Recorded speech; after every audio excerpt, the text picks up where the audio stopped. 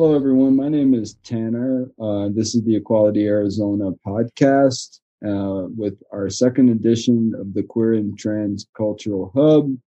I'm with our co-host Julian Delacruz, and today we are talking to GOODW.Y.N, a performance artist and poet from New York City who previously read in our queer poetry salon. So I would just like to say hi, GOODW.Y.N. It's nice to see you. How are you today? I'm good, thank you. It's nice to be seen, and I'm glad I'm here with you guys. Mercury, huh? Yeah. Mercury is doing her thing. Yeah. Yeah, we spent a little bit of time before this podcast navigating three-way technical difficulties. We made it here, and I've really been enjoying getting to know you since you read at the salon. Thank you, Julian, for connecting us. And I'm wondering if you could just tell us a little bit about you, a little bit about your work, and we'll go from there. Well, I started out as a writer, a poet, doing performance poetry for 10, 15 years.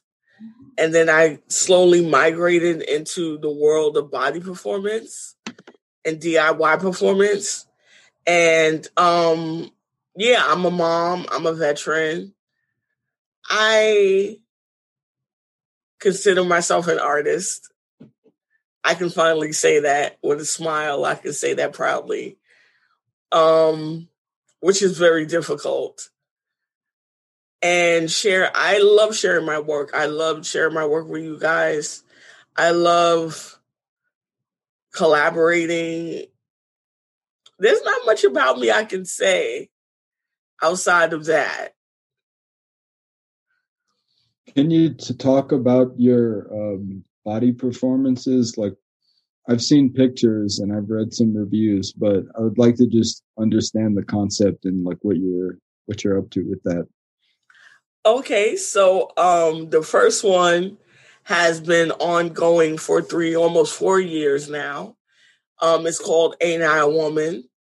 And it's loosely influenced by Sojourner Truth's history and story behind her speech in 1853. And it was transcripted. And there's a lot of controversy behind the title, but I wanted to claim the concept of language back.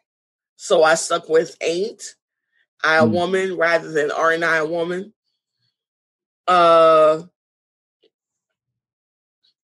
Basically, it's a body performance where I'm topless and I'm going around different parts of New York City doing body poses, doing body stretches. I have writing on my body. Sometimes I yelp and yell and scream aloud and bring out the feral side in me just to show that I have ownership of my human body. So that's pretty much the practice of that. I'm creating a new body performance called Ghost of Myself and You. And I'm definitely going to try that out in the Bronx come this summer to arrive to the scene. And basically, it's more of an intimate side of myself. It's more of the personal, the femininity, the vulnerability of myself enacted in physical body performance. So, yeah, I'm excited. I'm excited about this summer and times to come, even in COVID times. Yeah, I actually was reading this amazing essay that you wrote about your performance of Ain't I a Woman? And it's such a beautiful, powerful essay. And like there was a part in the essay where you were asking people like not to take your picture. and they were like regardless of what you were asking. Like some people listened, some people didn't. And I was wondering like how did you call up the bravery to be able to do something like this? And like, I don't know, were there like, when did you start becoming that brave in your art? I can't take credit for it as in, oh, it's something that I did. It was really, it came out of a cohort with Hemispheric Institute called Emergence NYC. And I was challenged by Ed Woodham and Woodham. And he was a proctor there. And he came and we were doing all types of body movements, and he was talking about ritual, and a lot of the instructors were talking about ritual.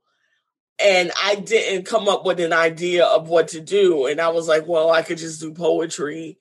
And he goes, challenge yourself. And that it's like it cracked open the sky, that phrase.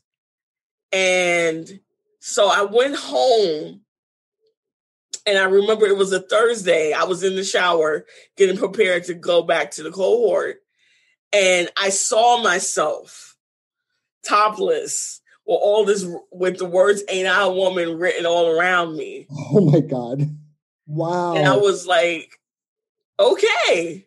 I was like, so I'll pitch that to them.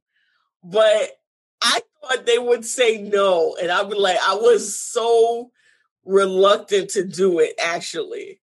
And I was hoping for an out. And my cohort was like, no, you should do it. You should totally do it. And I was just so terrified. I was at the time in a custody battle with the state to get my daughter back. And I was like, they're going to look up anything just to take her away. And they're going to arrest me. And little did I know that it's legal to be topless in New York City since 1997. On the books, it's legal. I didn't even know that. So it was like, I'm doing this performance and I'm being heckled by the audience, and then I'm being celebrated by the audience, and you can just feel this emotion choking and caressing me. And it was like, oh, this is the first time I've ever done something like this. And my cohort was just so loving. They were just they were thinking of me. They would come to watch me. I remember when one of them saw a dude taking pictures, and she stood right in front of me while I was posing and would not let him take my picture. And I'm nearly in tears doing these positions and just feeling so grateful that we had each other's back, that so many people had my back. And that was 4 years ago, and it hasn't stopped. So many people have contributed to this performance and to my quote unquote bravery. I don't see myself as a brave person. It's a mountain climb every time I do it. I'm always convincing myself not to do it. And I'm like, all right, up to the last minute, I'm like, I made a commitment, I'm going to do it. And when I do it, I'm like, all right, I'm in it. And I feel comfortable. But it's a mountain climb to get to that comfortability. It's a commitment. It sounds like a commitment. It's not easy. Yeah. It is not easy at all. And but I'm at a point where I'm like, I want to celebrate my body. I want to celebrate the stories that my body has endured. And I want to go further with that. And how can I create more body performances that speak to that and bring out this celebratory expression of self? And I want women and men to see that. And it's just, I think one of the hardest things about getting men to open up, or those who identify as men to open up about the performance, it's been pulling teeth. It's been pulling teeth. And I think because a lot of them don't want to be seen as disrespectful. And I'm like, okay, all right, I get that. And then there have been a lot of them that have been disrespectful. Mm. So Nicole, I still do it though. Nicole, do you have any like upcoming projects or recent projects that found a way like to use poetry in it? Or yeah, I guess like how does like poetry kind of like fit into your visual or like a body performance? Or do you keep the things separate now? Or and our woman sometimes uses poetry or poetic like verse. And I don't steer away from it. Like I remember there was a moment where I did it for Art in Our Places body, where I was screaming out on 14th and 7th, my body's not for sale. And I wrote that all around me. My body's not for sale. My body's not for sale. I wanted to be believed. And this was Ain't I a Woman, Kingston Legacy. And I don't steer away from poetic verse. I let it come organically. So is it like you're freestyling, like you end up like freestyling something, or do you pull from like something that you read before and you just like memorize it? Or sometimes I freestyle, sometimes it's memory.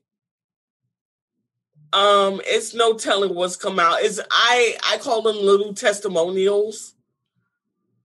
So it's like these testimonials come out however they fit. And I'll have like an audio tape and just reading of something I've written, and it'd be like, this is the source of this, and this is the source of that.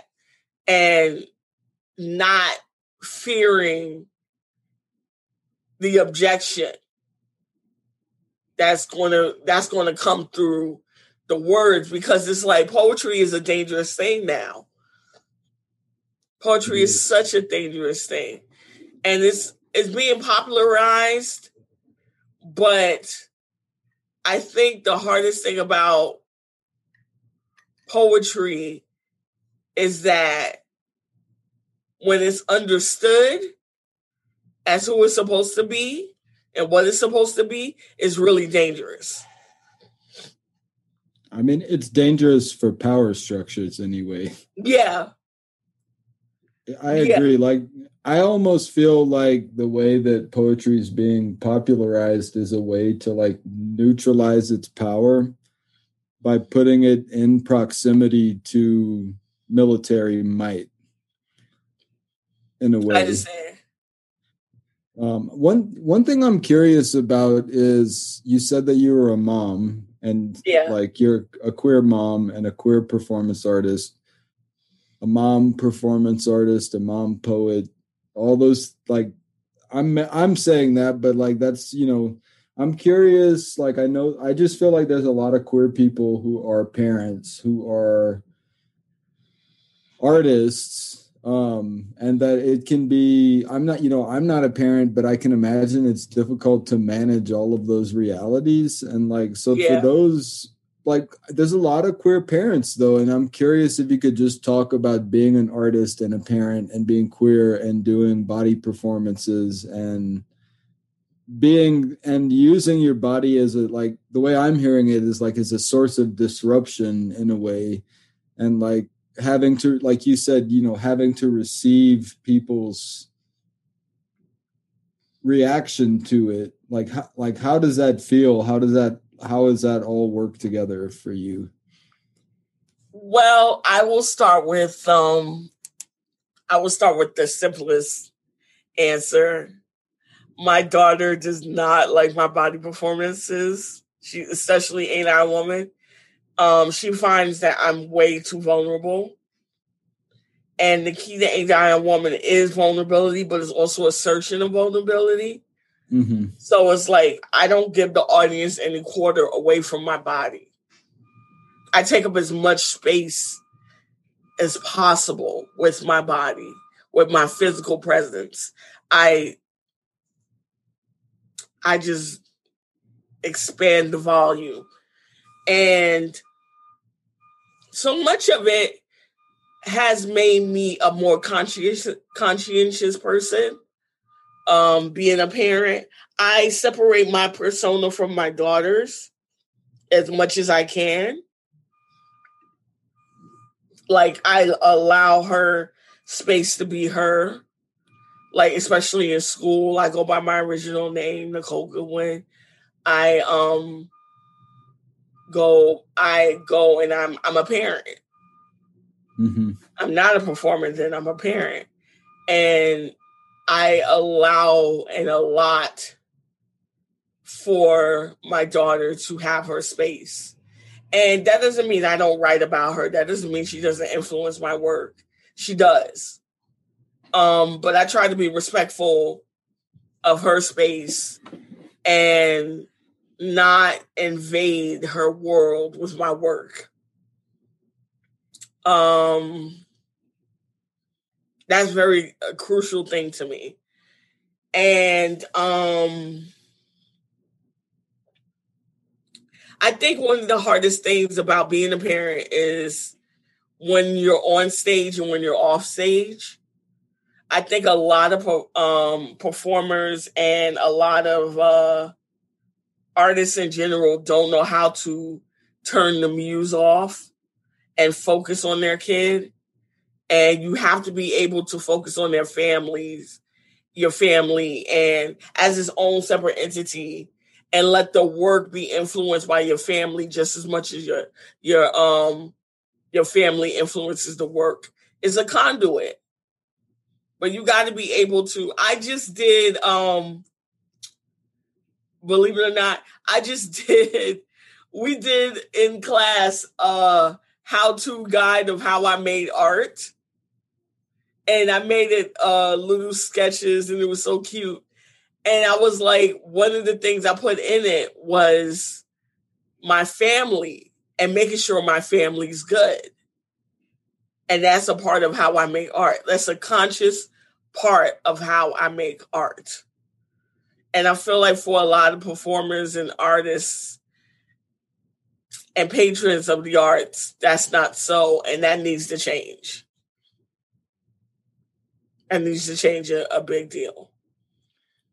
I agree. I think, it's kind of one of the dangers of like some of the movements that really influence queer art and queer culture. Like sometimes I feel like we grow up and we can have such a being queer and trans, or however you identify, like you can have such a difficult time with family that it's almost like de-emphasized in the culture, like the importance of family.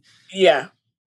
And like I feel like that's one of the wounds that we're working through as queer people, and that it's so good to hear you talk about how you're able to separate those two things and how important it is to you. Because I feel like our, I feel like I can only speak for myself, but my observation is that, queer communities create their own families a lot of the time. Yes. But it's also beautiful to have a family and to emphasize it in the work that you do. So thank you for talking about that. Oh, no problem. I think the idea of family is that however you get it, you hold on to it. And you please make sure that the toxicity level within your family is at a low. Mm-hmm. And it's a very intimate relationship. And I feel like we are forced as queer people to stay away from these type of intimate relationships. Like they're labeled heteronormative. And it's like, not that I'm knocking anyone who doesn't want to have kids. I get it. It's rough. It's not an easy thing. It wasn't an easy road for me at all. But one of the things that I realized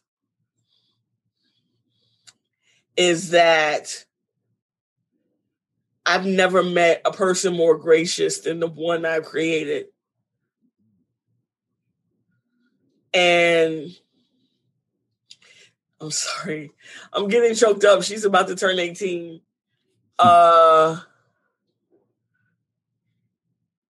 Yeah, she is my world. She is my world. And don't let anybody rob you of experience. I tell that to all my queer people. Don't let anybody rob you of experience. However you find it, however you're blessed to get it, hold on to it. Hold on to it.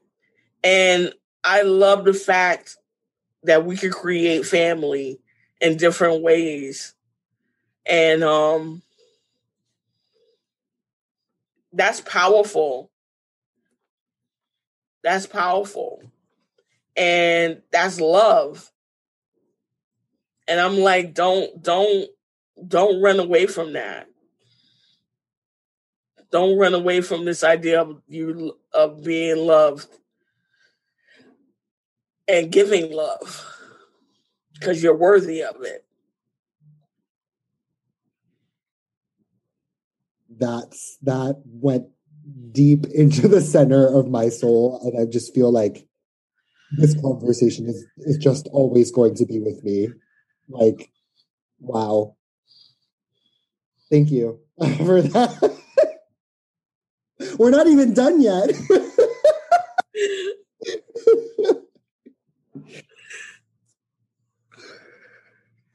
Thank you so much for that, Goodwin. It's really like, it's touching for me. I mean, my family is important to me. My niece and my nephews are like, I love them. You know what I mean? Like, I'm planning to write a book to explain some things to them that are difficult for me to just say in the context that they are in now. But that's one thing that I think that, like, for me has always kind of like been a little bit difficult is I feel like sometimes that like community can get centered around wounds so much that we forget to love one another, and we forget to we like, sometimes it feels like the way we learn to do that is like so in the head and so, built around concepts and abstractions, and it's not necessarily always coming directly from the heart. So it's like so encouraging to hear you say that and to conceive of ourselves as people that way. Like, it's incredible. I mean, we have so much to offer. And we have so much to offer the idea of children and family. And I have pursued that concept for so many years, and personally and professionally. And I think that when we embrace family, however we find it, however it finds us, it makes us into better people. It makes us into better storytellers. It makes us into better writers and artists. And it makes us better as people. And I'm like, I want to be a good artist and a good person. And family is a huge part of that. That responsibility has been a huge, huge part of that and part of my life. And that doesn't mean that I haven't made mistakes. That means that my mistakes have been forgiven. And I've learned that. And I'm like, when you give people that hand and say, you're my family, it's the greatest act of love. It's the greatest act of love. And it's like those, your nieces and nephews are your kids. Those are your kids. Because you are in their lives and you are in their hearts. And it's like, I understand it. It's like, if you're a teacher and you gotta rear a certain number of students a year, I'm like, yeah, those are your kids. Those are just as much as your kids as they are mine. And that connection isn't sullied by time. If you truly make it, it could be something that they carry on for the rest of their lives. That influence and that wonder and that awesomeness. It could shape them into horrible people or amazing people.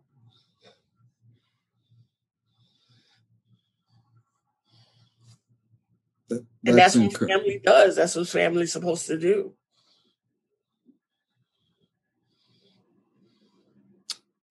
I feel like you just said so many incredible things that I really want to hear like as much of your poetry as you're willing to share with us now. Yes. All right, let me see.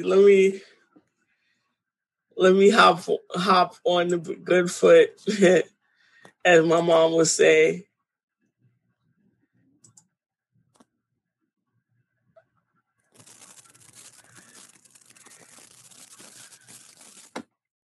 I think one of the hardest things right now that I'm struggling with is letting my daughter grow up into her own person. And COVID has made it very difficult for us not to worry about each other. I struggle with mental illness, and my daughter worries about that. And she struggles with mental illness and health issues. And I worry about that. And some of it's inherited, some of it is exposure, and some of it is her. Mm-hmm. So when I wrote the first set of poetry around the quarantine series, because now I realize it's going to be a series. I wasn't sure it was going to be a series back then, but now I'm certain of it. And I wrote this about her. You're hiding again. 1, I keep wanting to write a poem about you growing up in this crisis of a virus. Someone said, it's only been 3 months, as if all were well. But I know you. I know that you think, yeah, this shit is it. And you laugh when you want to cry. And you're just not living for the future anymore. You're just living for me. 2, 6 months ago, I thought I would bury you. Truly. I mean, some days you smile like the scars on your arm. Too wide, too sharp and present. Scabs too stubborn to heal. And I wonder, where do you get this sadness from? Was it me or the father who left a hole in his shape? You say you don't need him anymore, and that I believe. You found a fine replacement, but you still don't trust the world, honey. You still don't trust the world.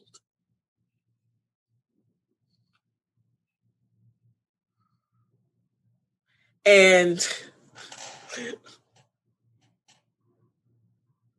I'm sorry, I'm choked up. it's hard raising a teenager in quarantine.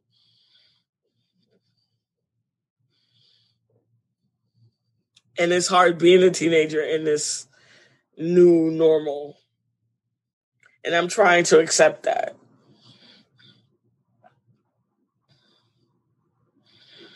I'm definitely trying to accept that. So I'm trying to give her hope. And this one is the one I wrote, trying to be hopeful. Living under quarantine. Today, I crave my own life. As a person that could forgive easily, I wish to hear the whispers of my Black beauty and believers who were not born happy. I wish for the sky to collapse inward and crush my doubts. I wish to read words with my lips unmoving and hear songs that have yet to be sung, blast them from around the world. Let's see these underground discoveries hang from our lips and stick in our throats for an eternity or more. Let's see how the narrative has changed in the next few years once we've learned to talk to each other again without crisis.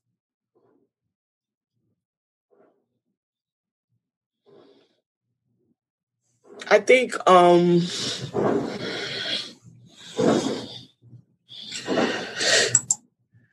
poetry for me has been a catharsis at this time more than ever. Like, I'm really thankful this habit. It used to be a hobby that became an obsession and now is an outlet, has followed me through the years and given me strength and given me hope.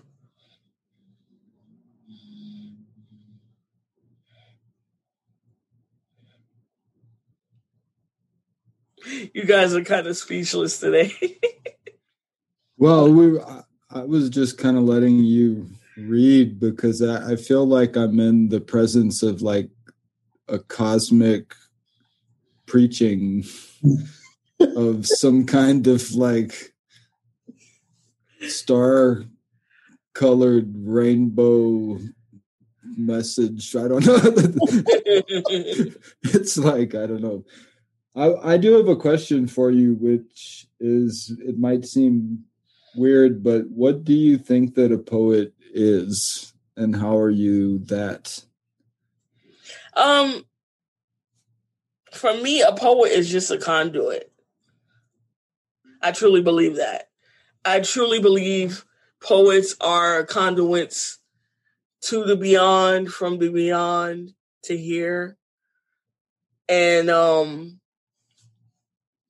I believe that because I've been writing poetry ever since I was 4 years old. And that was because my sister was this amazing oral storyteller.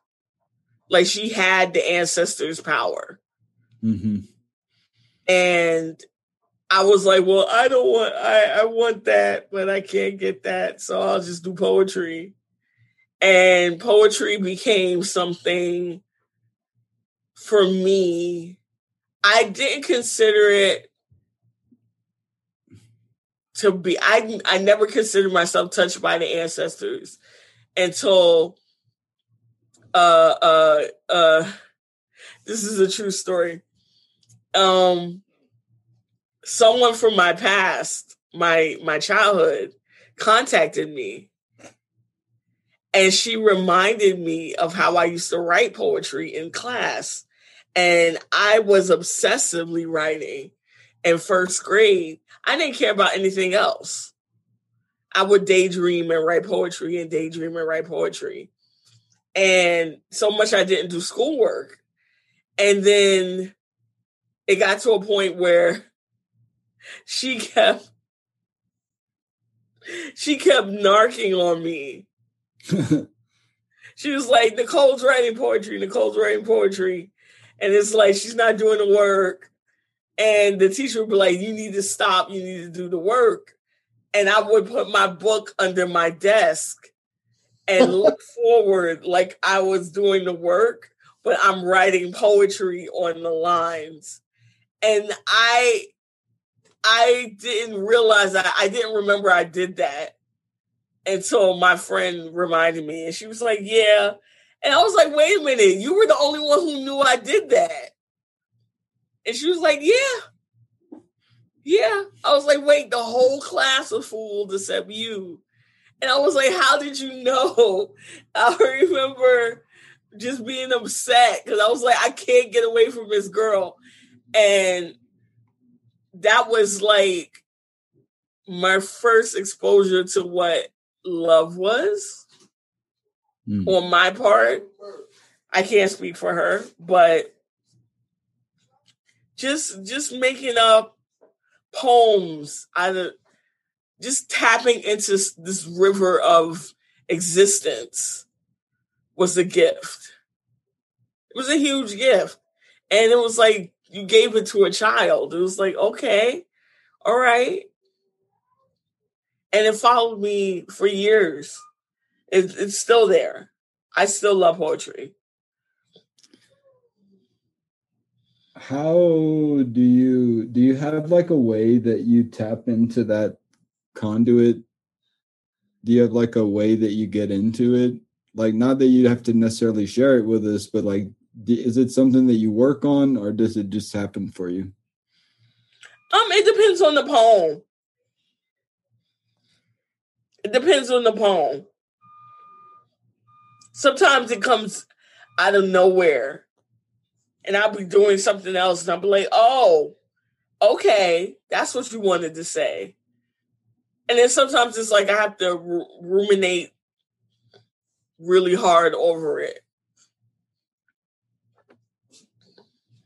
And sometimes I'm just afraid of it. Like a phrase will come out and I'll be really afraid of it. Do you think or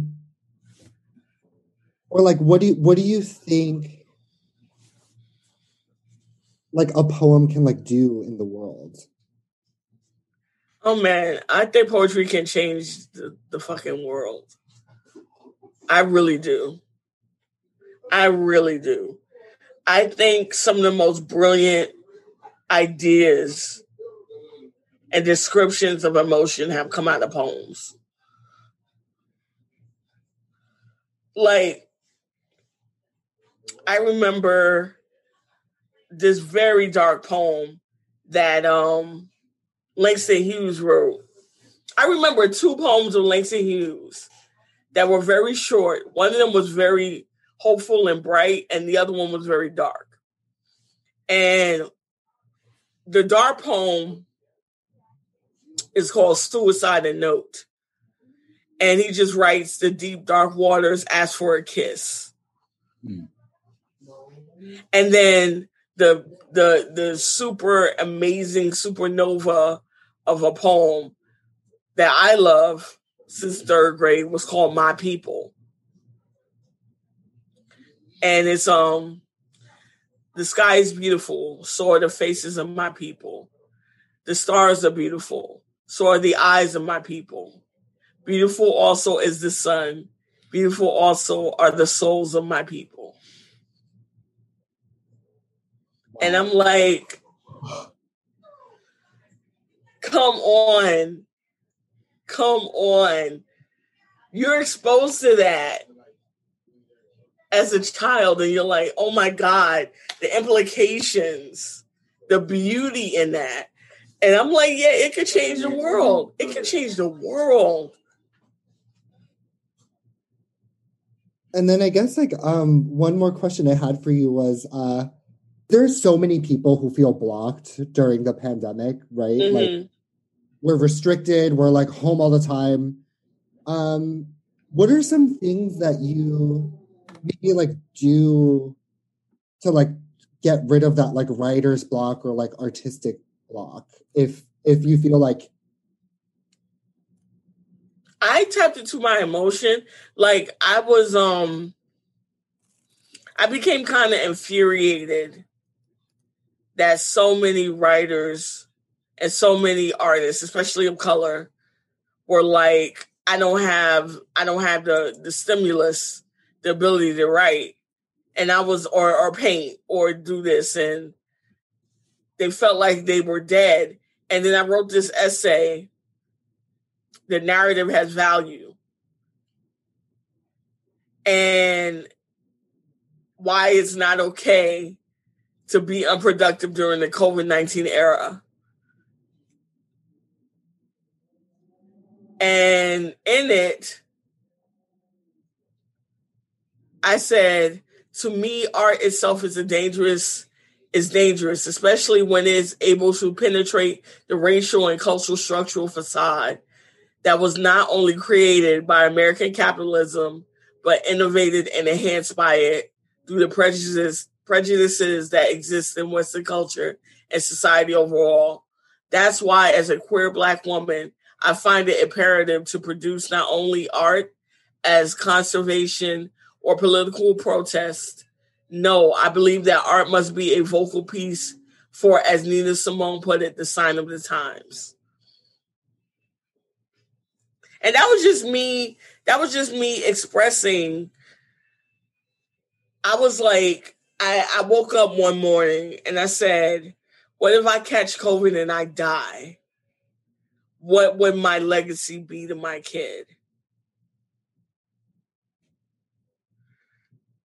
And I was like, I wrote this essay because, yeah, the narrative has value.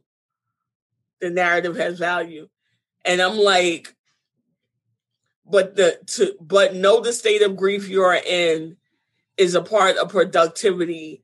And if you can focus that energy, that frustration into anything creative, then you are on your way to the bigger picture, telling your story.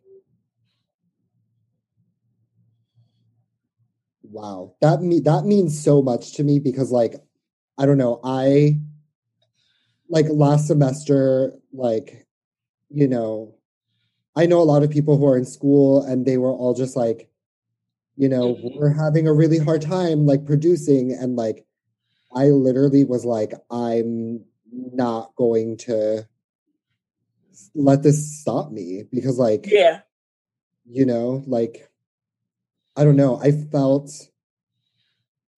this big uprush come under me because like, I don't know, like my work like likes to explore things about like illness too. And so I was like, oh my God, this is a time where like everyone's getting sick, and like this is my interest, and like I have something to say about this, Yes.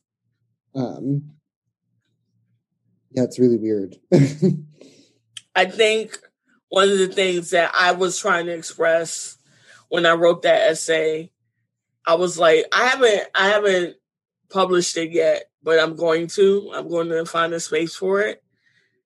It's literally not about creating for you.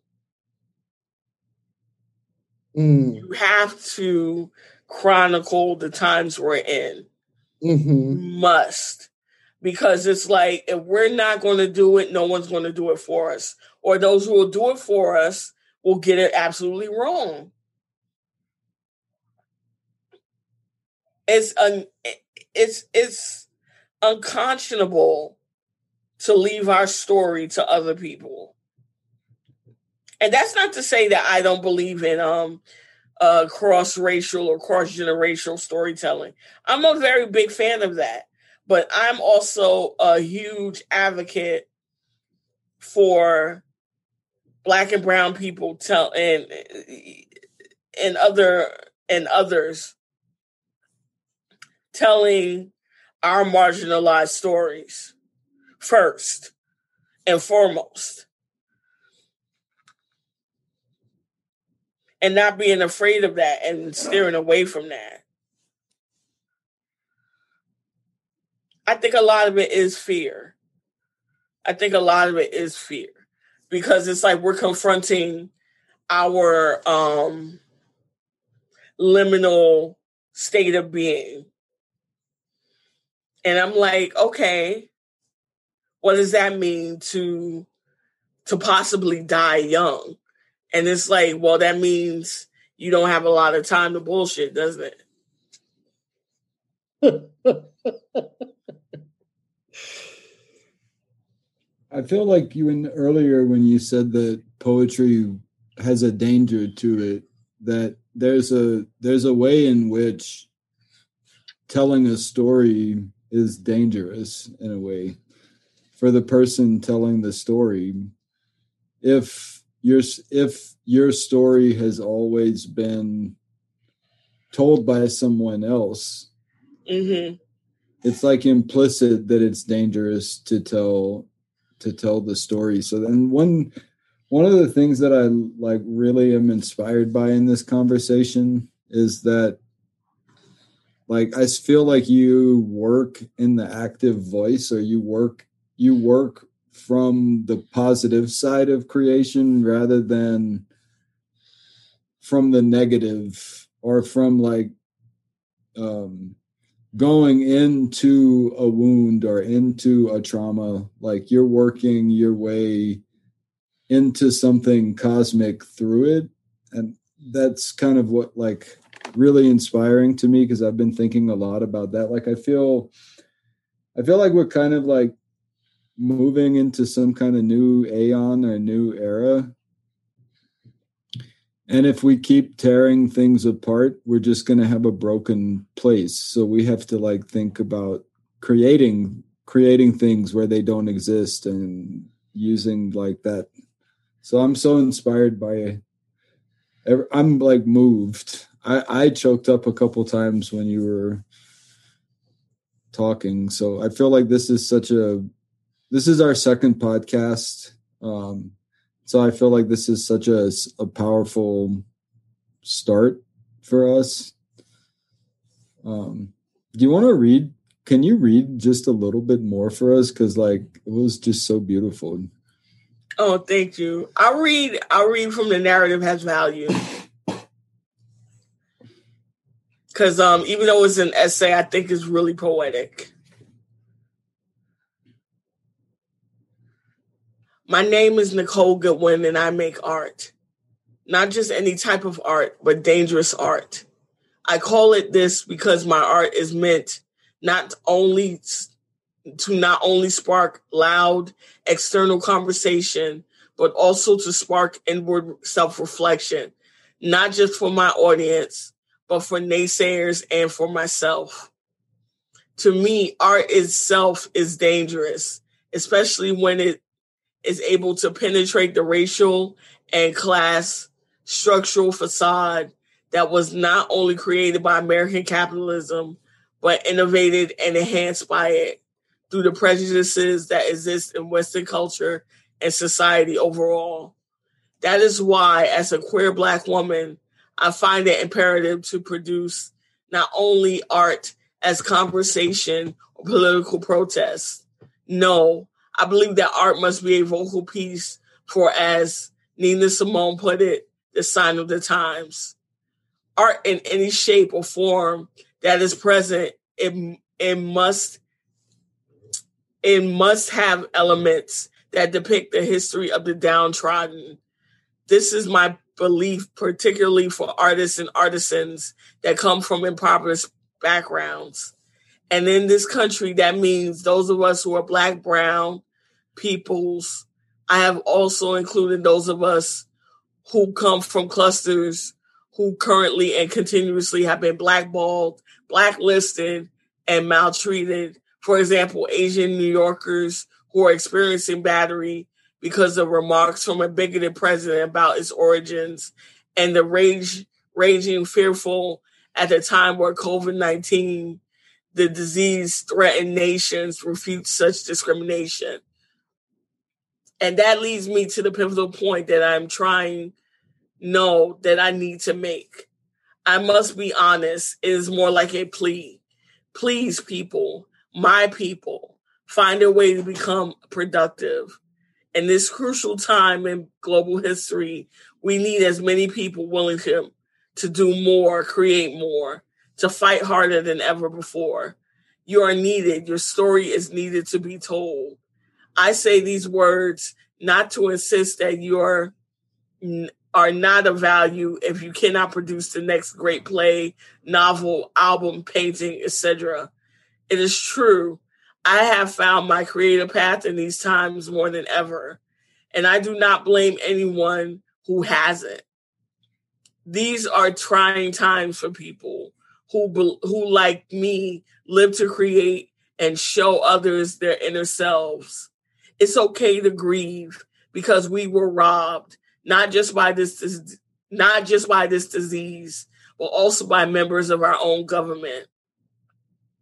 But now the state of grief you are in is a part of productivity.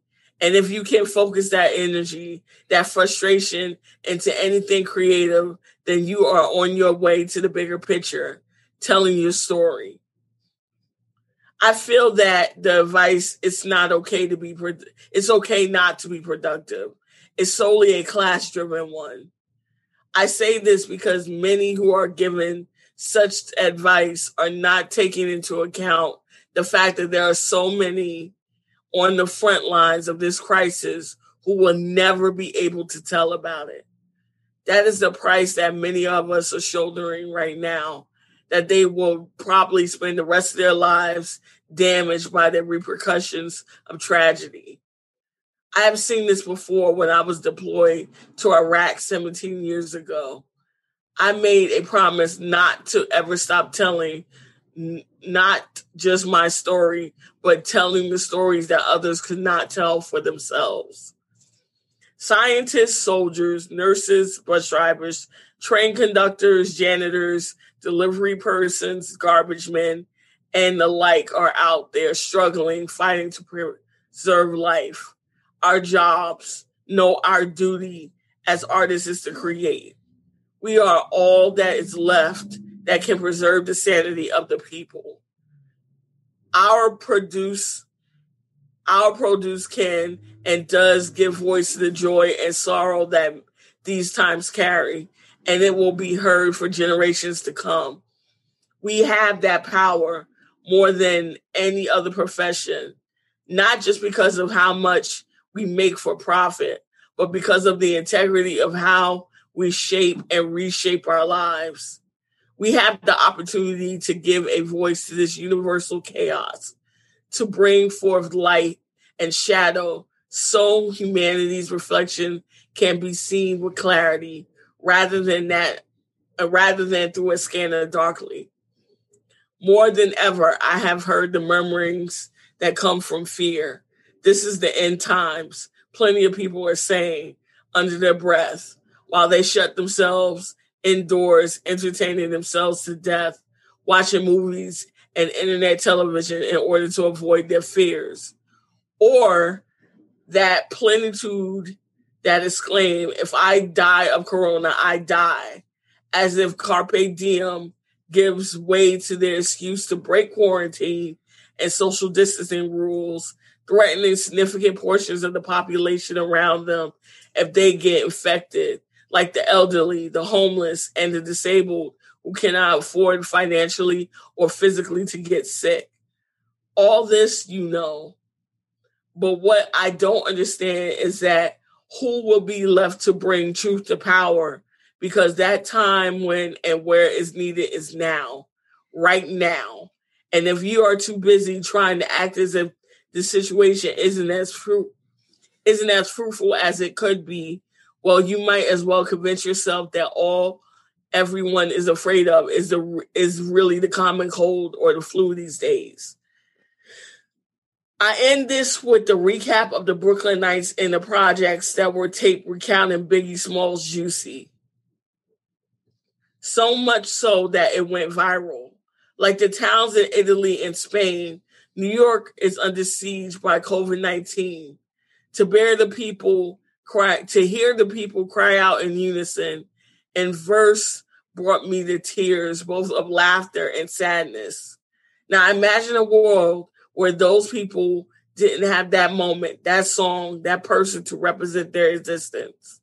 As Audre Lorde Brindley said, your silence will not save you. Now I am saying your silence will not save us.